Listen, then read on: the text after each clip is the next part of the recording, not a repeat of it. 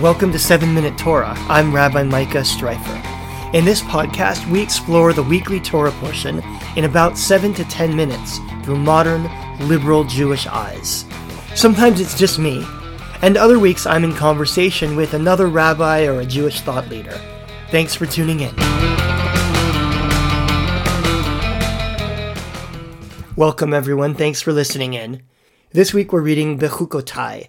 It is the last parsha in the book of Leviticus. Now, a lot of Leviticus has dealt with sacrifice and diagnosis of skin disease and impurity. These last couple of parshiot have been outliers in that they've dealt with agricultural matters. Last week we read about the sabbatical year, and this week in Bechukotai we read about the theology that our ancient ancestors believed connected them with the land, with God. And it's a challenging theology of reward and punishment. Now, to discuss this with me, I've invited Rabbi Karen Kedar. She's the rabbi of a congregation in the Chicago area, and she's also the author of a new book on prayer. As usual, we'll spend about the first 7 to 10 minutes talking about the weekly Torah portion, and then we'll continue with a bonus interview in which we expand that into a more general discussion about prayer and spirituality and mindfulness and being present. Rabbi Karen Kedar, welcome to 7 Minute Torah. Hi, it's great to be here. I'm going to introduce you more fully in the second half of our interview, but for now, I'll just mention that you are an author, a poet, an inspirational speaker, and that you are senior rabbi of Congregation B'nai Yehoshua Beth Elohim in Deerfield, Illinois. Hopefully I pronounced all that correctly. You totally did. We call it BJBE and soon to be Emerita. So let's talk Parsha. We're reading this week from Bechukotai, which is the last Parsha in the book of Leviticus. We're bringing Vayikra to an end here. And Bechukotai contains some, we might say, some challenging material. We see a lot more of this in Deuteronomy coming up later in the Torah, but we see a fair amount here of what we call reward and punishment theology. It essentially sounds like, if you follow my laws, God's laws, then all these good things will happen to you. And if you don't, then be prepared for all of these punishments. And it's really hard to read in many ways as a modern person, as a liberal Jew. So I wonder if we could talk about that for a little while. What do you think this is doing here? And what do you make of it?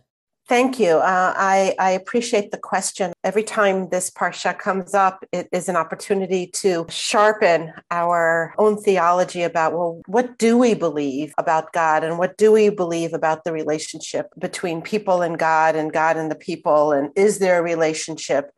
One of the beautiful things about being a progressive liberal thinker and seeker and religious Jew is that we look at Torah as text that has holy sparks in it and enables us to take off and fly in a way of contemplation, introspection, but not tied to the literal meaning of the text.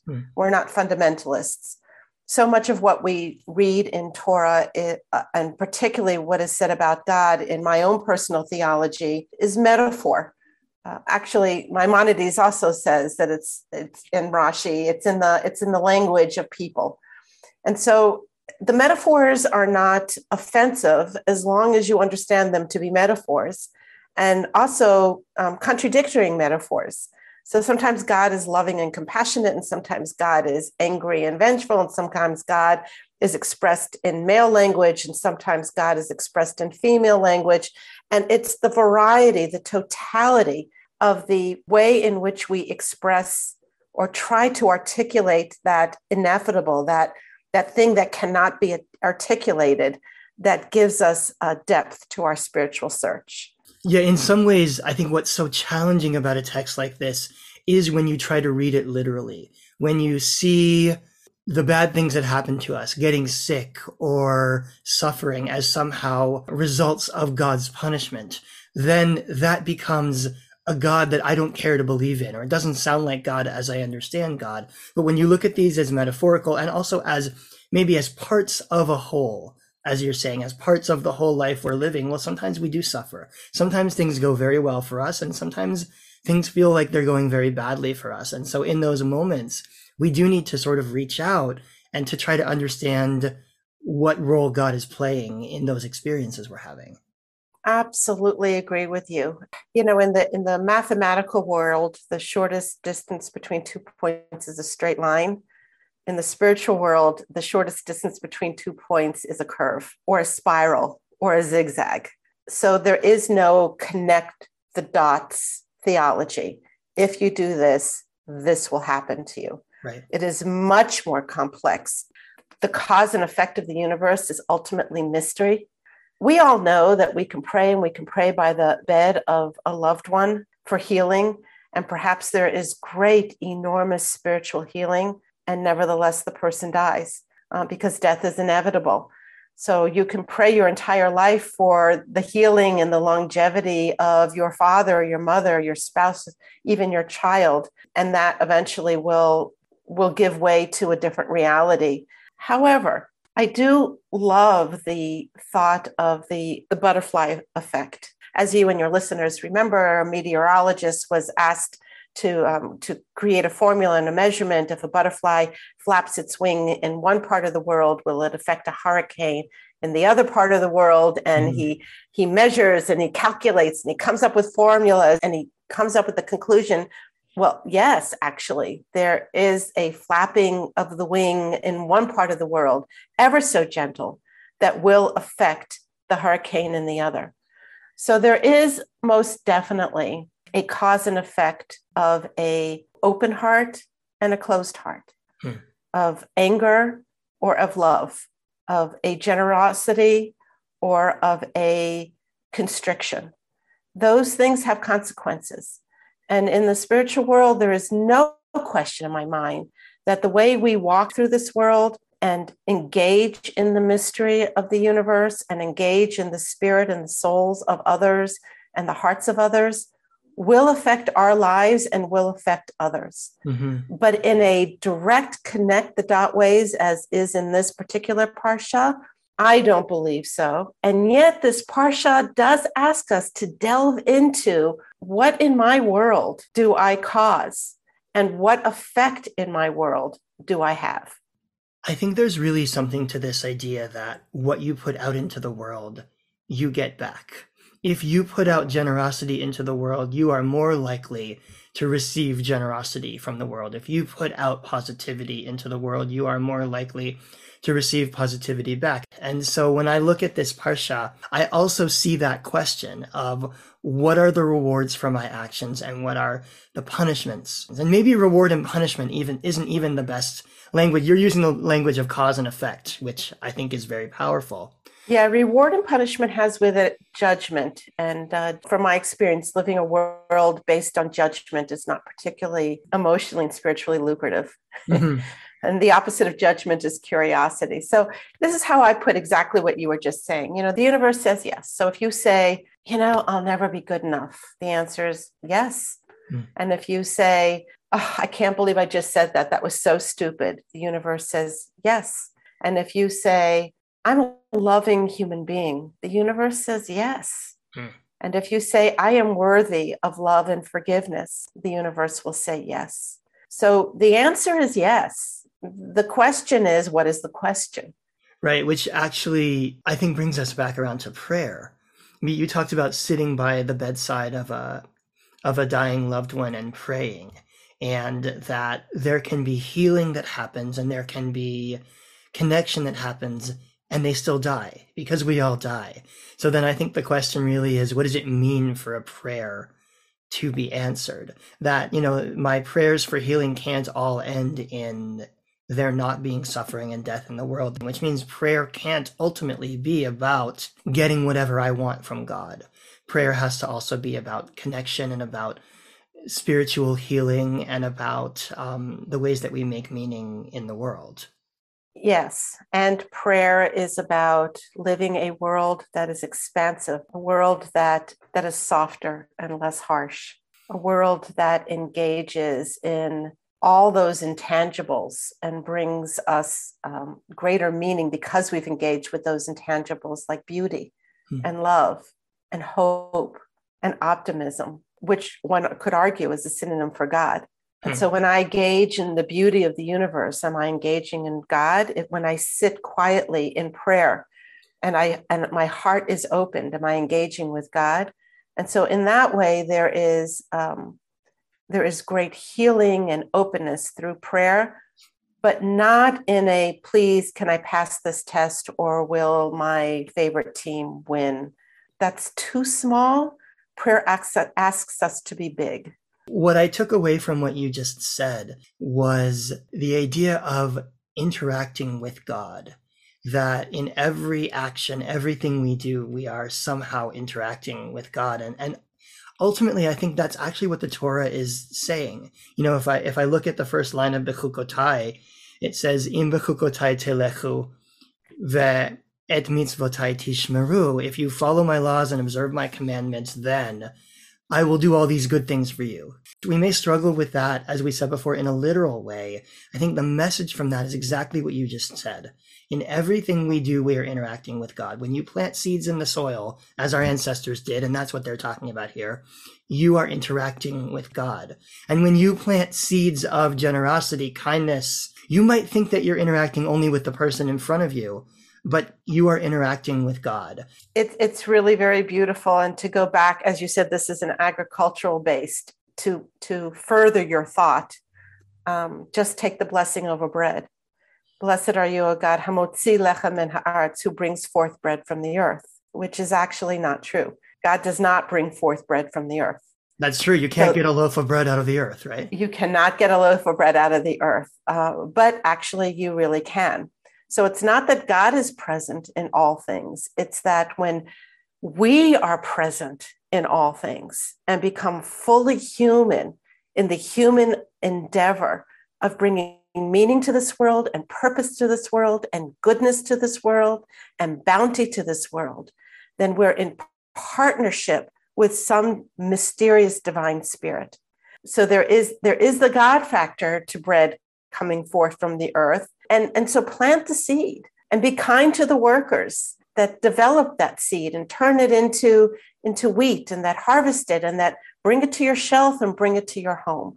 And that it's that entire relationship of being fully human while aware of the fact that we are also 100% in the presence of something grand and divine that brings forth the bounty.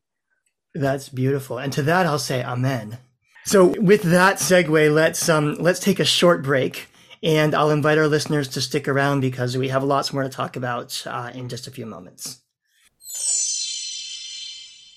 Hey there, Rabbi Micah Streifer here. I want to invite you to continue the conversation in our new Facebook group. Just go to Facebook and search 7-Minute Torah, Listen and Discuss. Then you can join the group and join the conversation. See you there.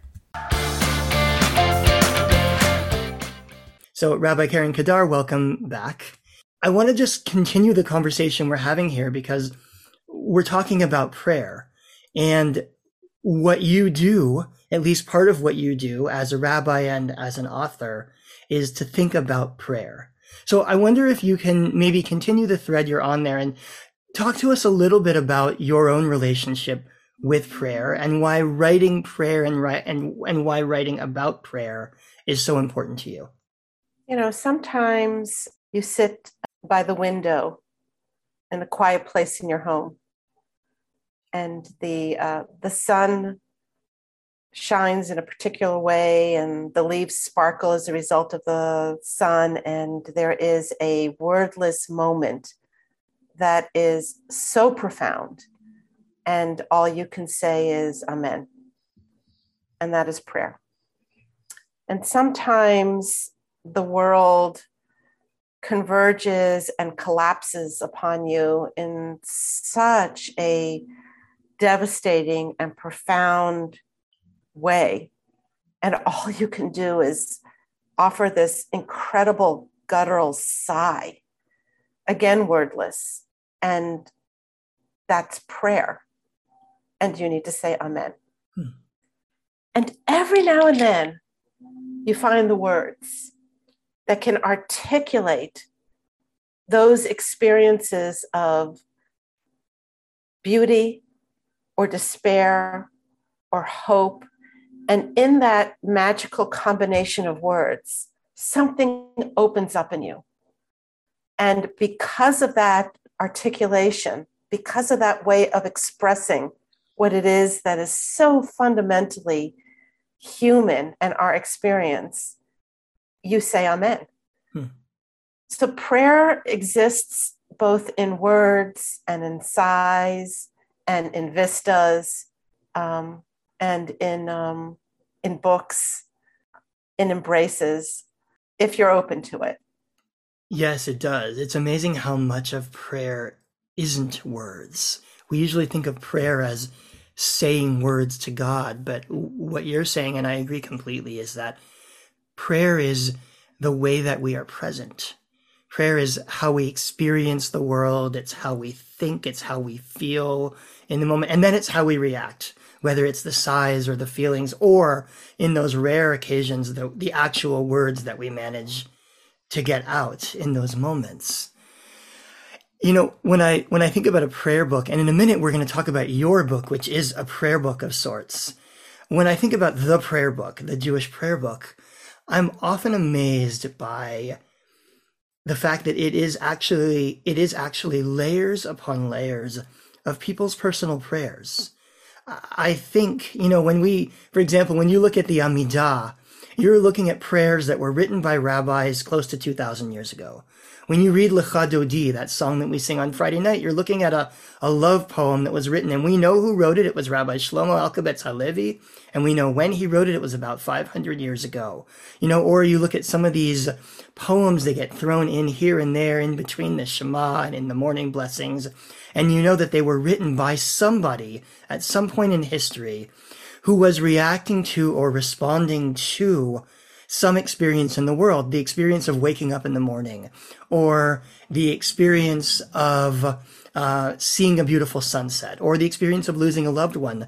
And so our prayer book and our Jewish prayer life is actually, in many ways, a compilation of the experiences of our people over the course of centuries upon centuries upon centuries. And I know that in my own personal experience, when I read the prayer book, I feel connected to those people. I feel like I am participating in something that's been going on for a very, very long time. That's a beautiful way to express it. And when you sit in a synagogue and open up a prayer book, you have an invitation to dialogue with those prayers. For instance, in the Amidah, one of the most beautiful phrases I find in the prayers, well, there's so many, but one of the most beautiful phrases is Mechakel Chaim B'Chesed, which is often translated and sustains the world in loving kindness. But those of us who are fortunate enough to know Hebrew, we know that the word Mechakel is similar to the word Kli, which means vessel. And the word Chesed can be translated as grace, as love, something that is overflowing with compassion and kindness. And so what this says is, talking about metaphors again of God and our experience, is that the world is sustained as if it was an overflowing vessel of love, of grace, of kindness. And if I want to buy into a reality of the world, that is a beautiful image for me to hold on to. And indeed, in my own personal practice, and I like to have things around me that are tangibles of my philosophical and theological beliefs. I have bowls everywhere, and I imagine the bowls not to be empty, but Mechakel Chaim B'Chesed, overflowing with compassion and grace. I love that. And actually, that reminds me of a piece that I read in your book.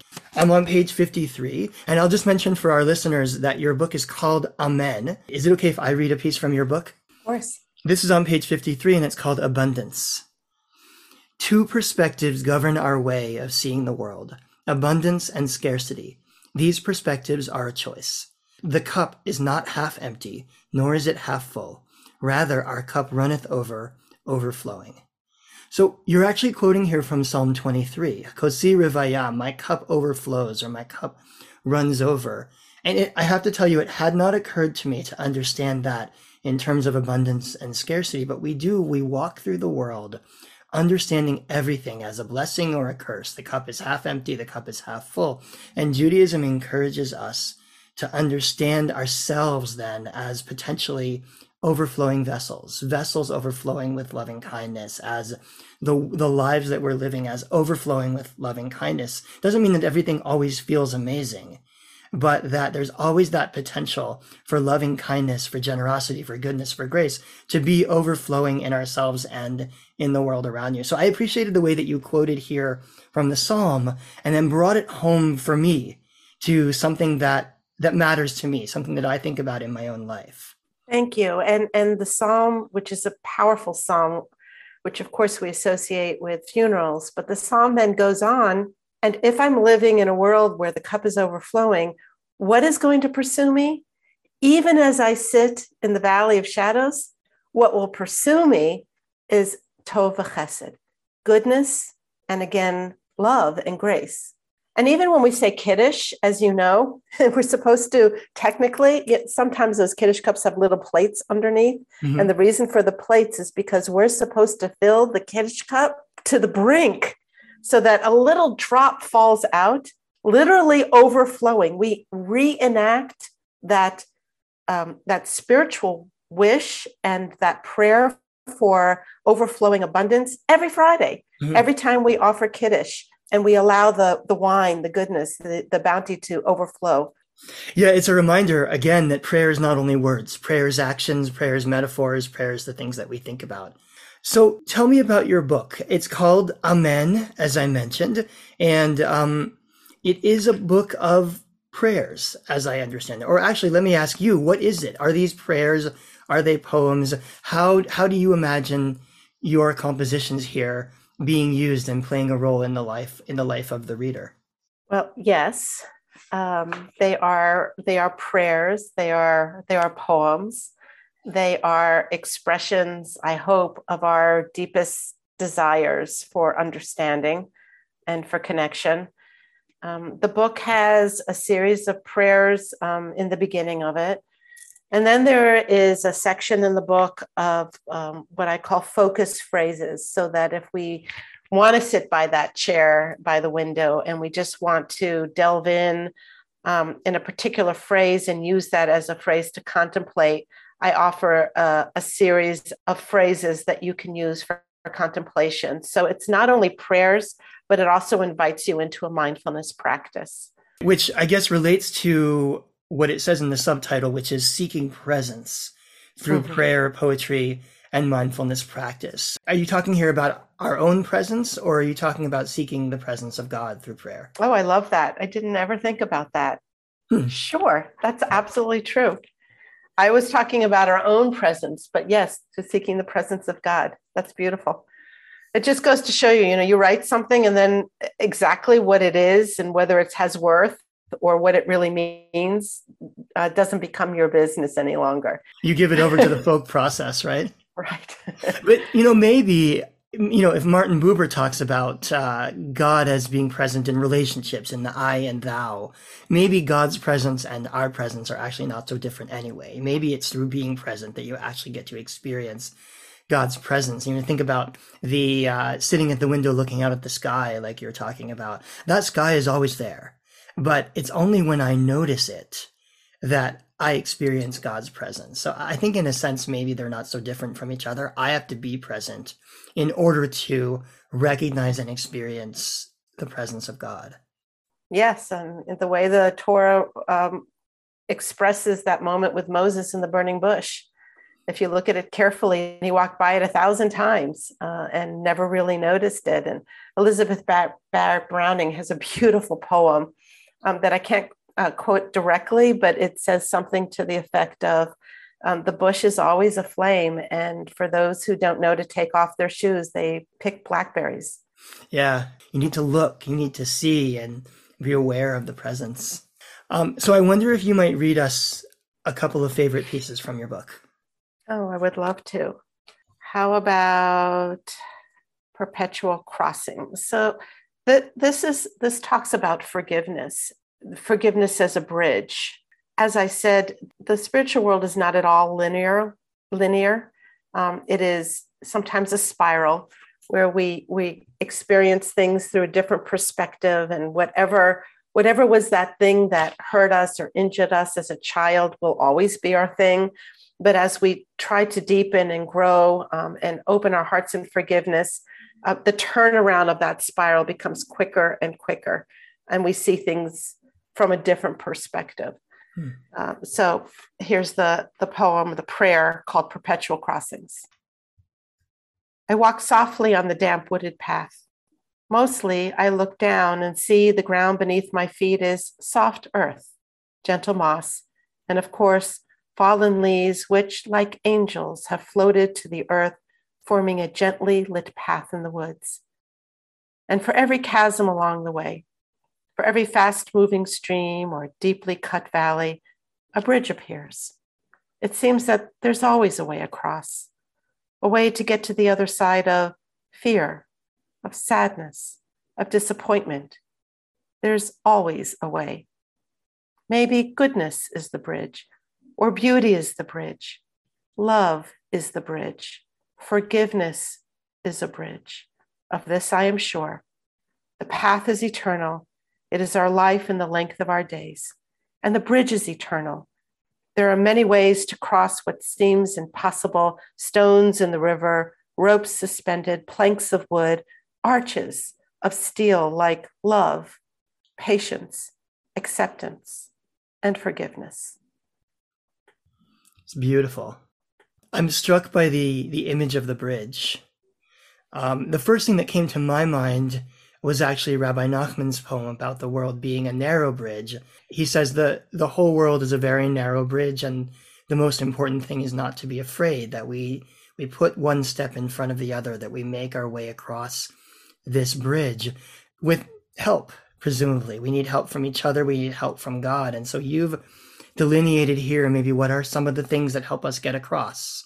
Goodness, love, forgiveness, that these things help us bridge the chasm. They help us make it across the more difficult moments in life.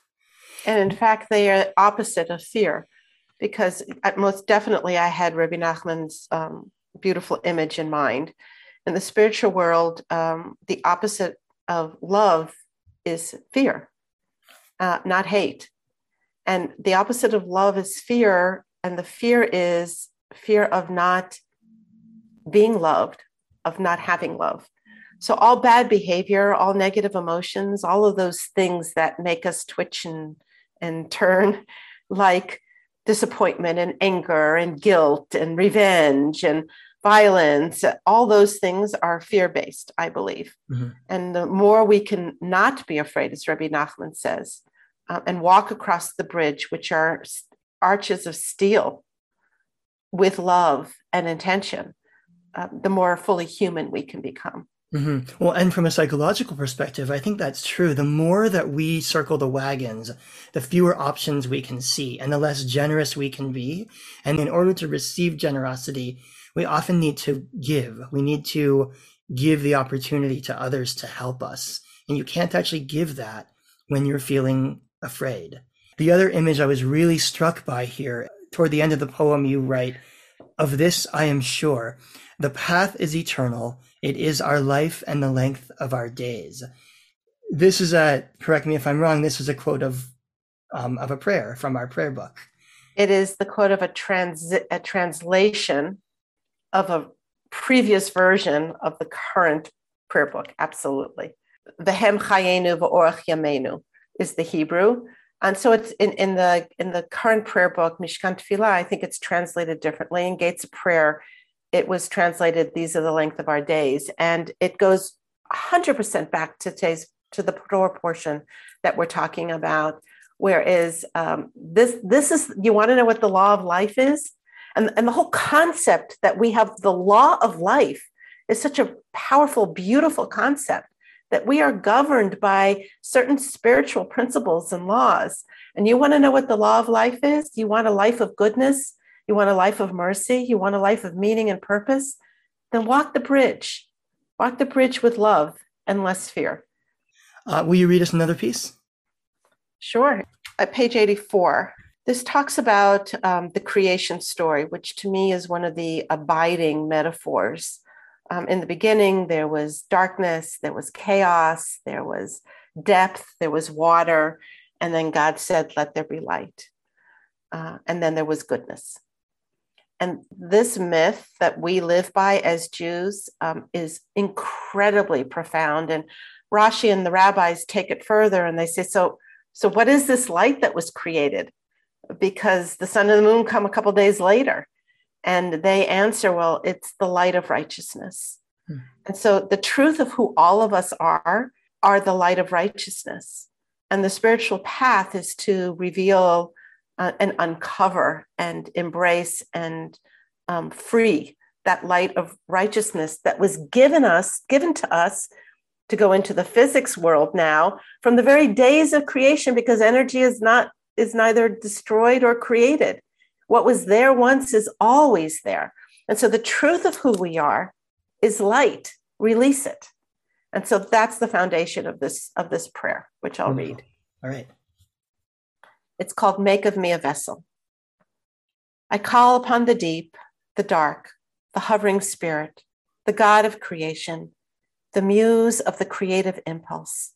Make of me a vessel ready to receive the loving stream from a transcendent good, that it may course its way through my discerning mind and complicated heart and the purity of my soul, O aspirational soul, so that I may be a force for good. For in the beginning, it was very good. And this is our human destiny, to be created in the image of those earliest moments of divinity, when the darkness danced in flowing circles with light and beauty cast a hue upon all things simple and complex, known and unknown, returning, always turning towards the deep, dark, hovering spirit of the God of creation. I call upon you, creator of the universe. Make of me a vessel, a mere image of paradoxical beauty, of mystery, of oneness, and love, and love. Beautiful. And again, that image of us as vessels, which you brought up earlier, that we each have the ability to be a vessel, again, of love, of generosity, of all this goodness that we can put out into the world. You know, the idea of being a vessel, that's actually language that in Hebrew we use for clergy. We call spiritual leaders Klei Kodesh, which means vessels of holiness. I think, though, if I understand correctly, you're suggesting here that we all are Klei Kodesh, that we all of us humans get to be vessels of holiness in the world. 100% right. I believe so. You know, the difference is clergy spend a lifetime engaging in that. Our job is to enter into the mystery and to ponder things that are not understandable and to find the words to express it to people, to animate the beauty and the presence within others. That's our work. But everybody, of course, was given that same spark and can become a vessel of goodness, and in fact, are obligated to do so. Yeah, I often think of the role of clergy, and you and I are both congregational rabbis. To me, the role of clergy is to facilitate that for everyone else. So, you know, unlike some religious traditions, we don't have any special magical powers, you and I. We can't perform sacraments. We can't do anything that another Jew can't do. You don't need a rabbi to read Torah or lead services or get married or officiate a bar bat mitzvah. What we do, I often joke, I'm just the one in the room that knows the most Aramaic, right? So what we do is to facilitate this holiness for other people. And so I don't want to hang your mezuzah for you. I want to help you hang your mezuzah. You know, I don't want to pray on your behalf. I want to be there with you to help facilitate you as Klei Kodesh, as a vessel of holiness. And maybe the whole idea behind this book is that anyone can write prayer. That prayer is the way that we experience and express these feelings of awe that come into our hearts. And some of us are better writers than others. You're clearly one of the best. But I love that you've in some way democratized prayer for us by giving us all the ability to create our own tefillah, to create our own experiences of prayerfulness in the world. Yes, thank you. Let's just talk, about the book for a second. It's available through CCAR Press. And if people were to go and find this book and purchase this book, there would be pieces in it for daily contemplation. What kinds of poetry would they find here, and how might they use it? I love that question. Yes, it's available through CCAR Press. It's also available on Amazon and wherever books are sold. The book is not written in a straight line.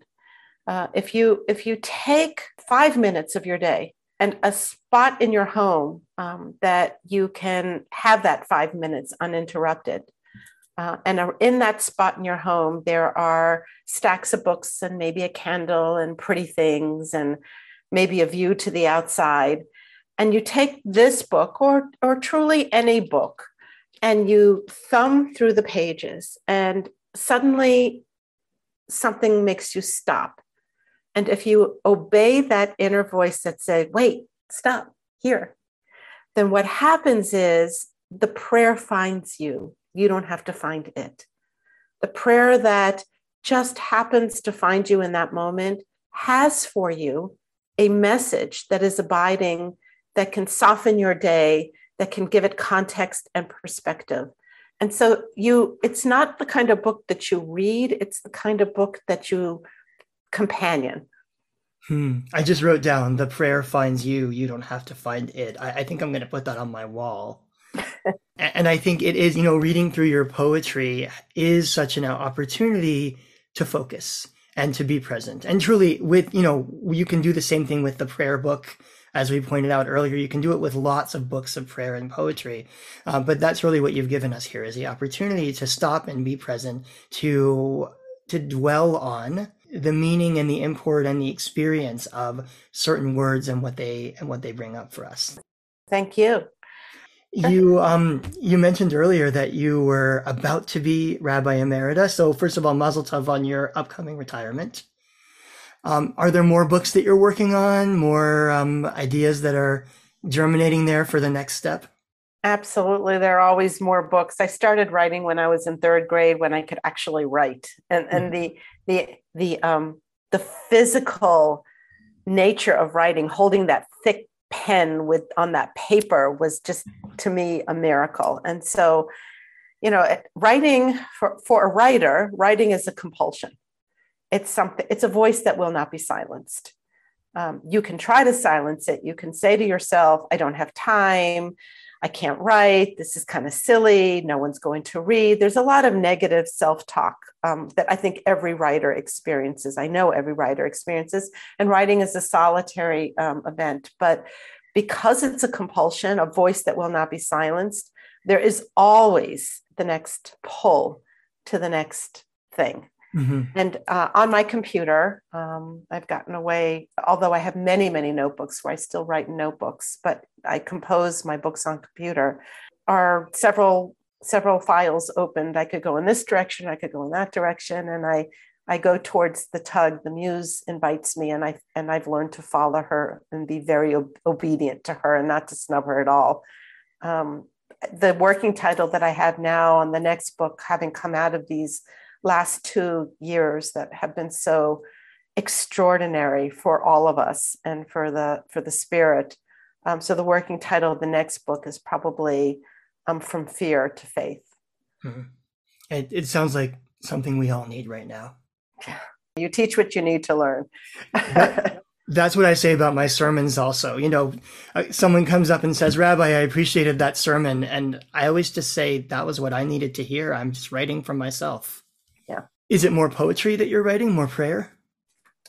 Probably. I'll probably do another. This is my 5th book, but it's the first one of prayer and poetry. And it'll be prayers, poetry, and probably creative vignettes of, like 300 words. Wonderful. Well, we'll look forward to it when you get there.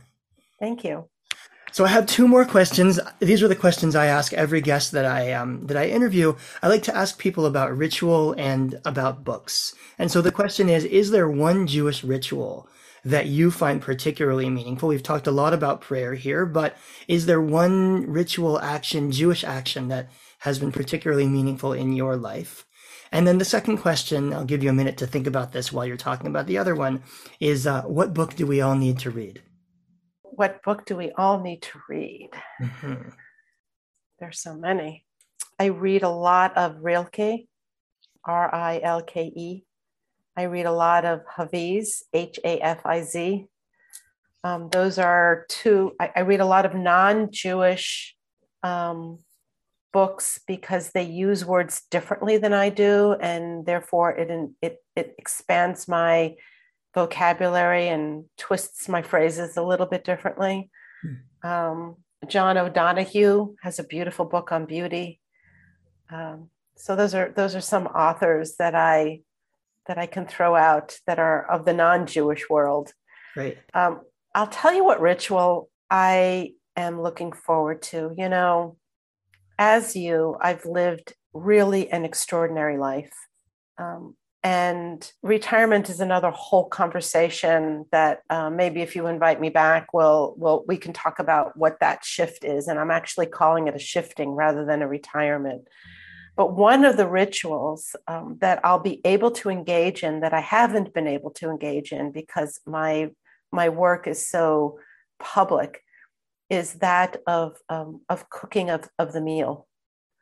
So, you know, for most people, Passover is about the meal and Rosh Hashanah is about the meal. And for me, it was about delivering the Seder and delivering the sermon. And I would love to bring back the ritual of the dinner party that is grounded in important conversation, of reading, of philosophical inquiry, around really good food, good drink, and fascinating conversation. So I'm looking forward to entering into that new ritual. Wonderful. I mean, Judaism is so grounded on food, right? Every ritual we have has special foods built in and they have meanings, except for Yom Kippur, which is about no food. And in that way is very much about food, I think. And that's a conversation for another day. But I appreciate that image of cooking and creating a meal as Jewish ritual, because I think that in some ways it is what Jews have been doing for the longest, sitting around tables, eating special foods and having important conversations. And that's pretty much what we do best as Jews. Well, I want to thank you, Rabbi Karen Kedar, for spending some time talking with me today. The book is called Amen, Seeking Presence with Prayer, Poetry, and Mindfulness Practice. And thanks for your time today. Thank you very much. I enjoyed it.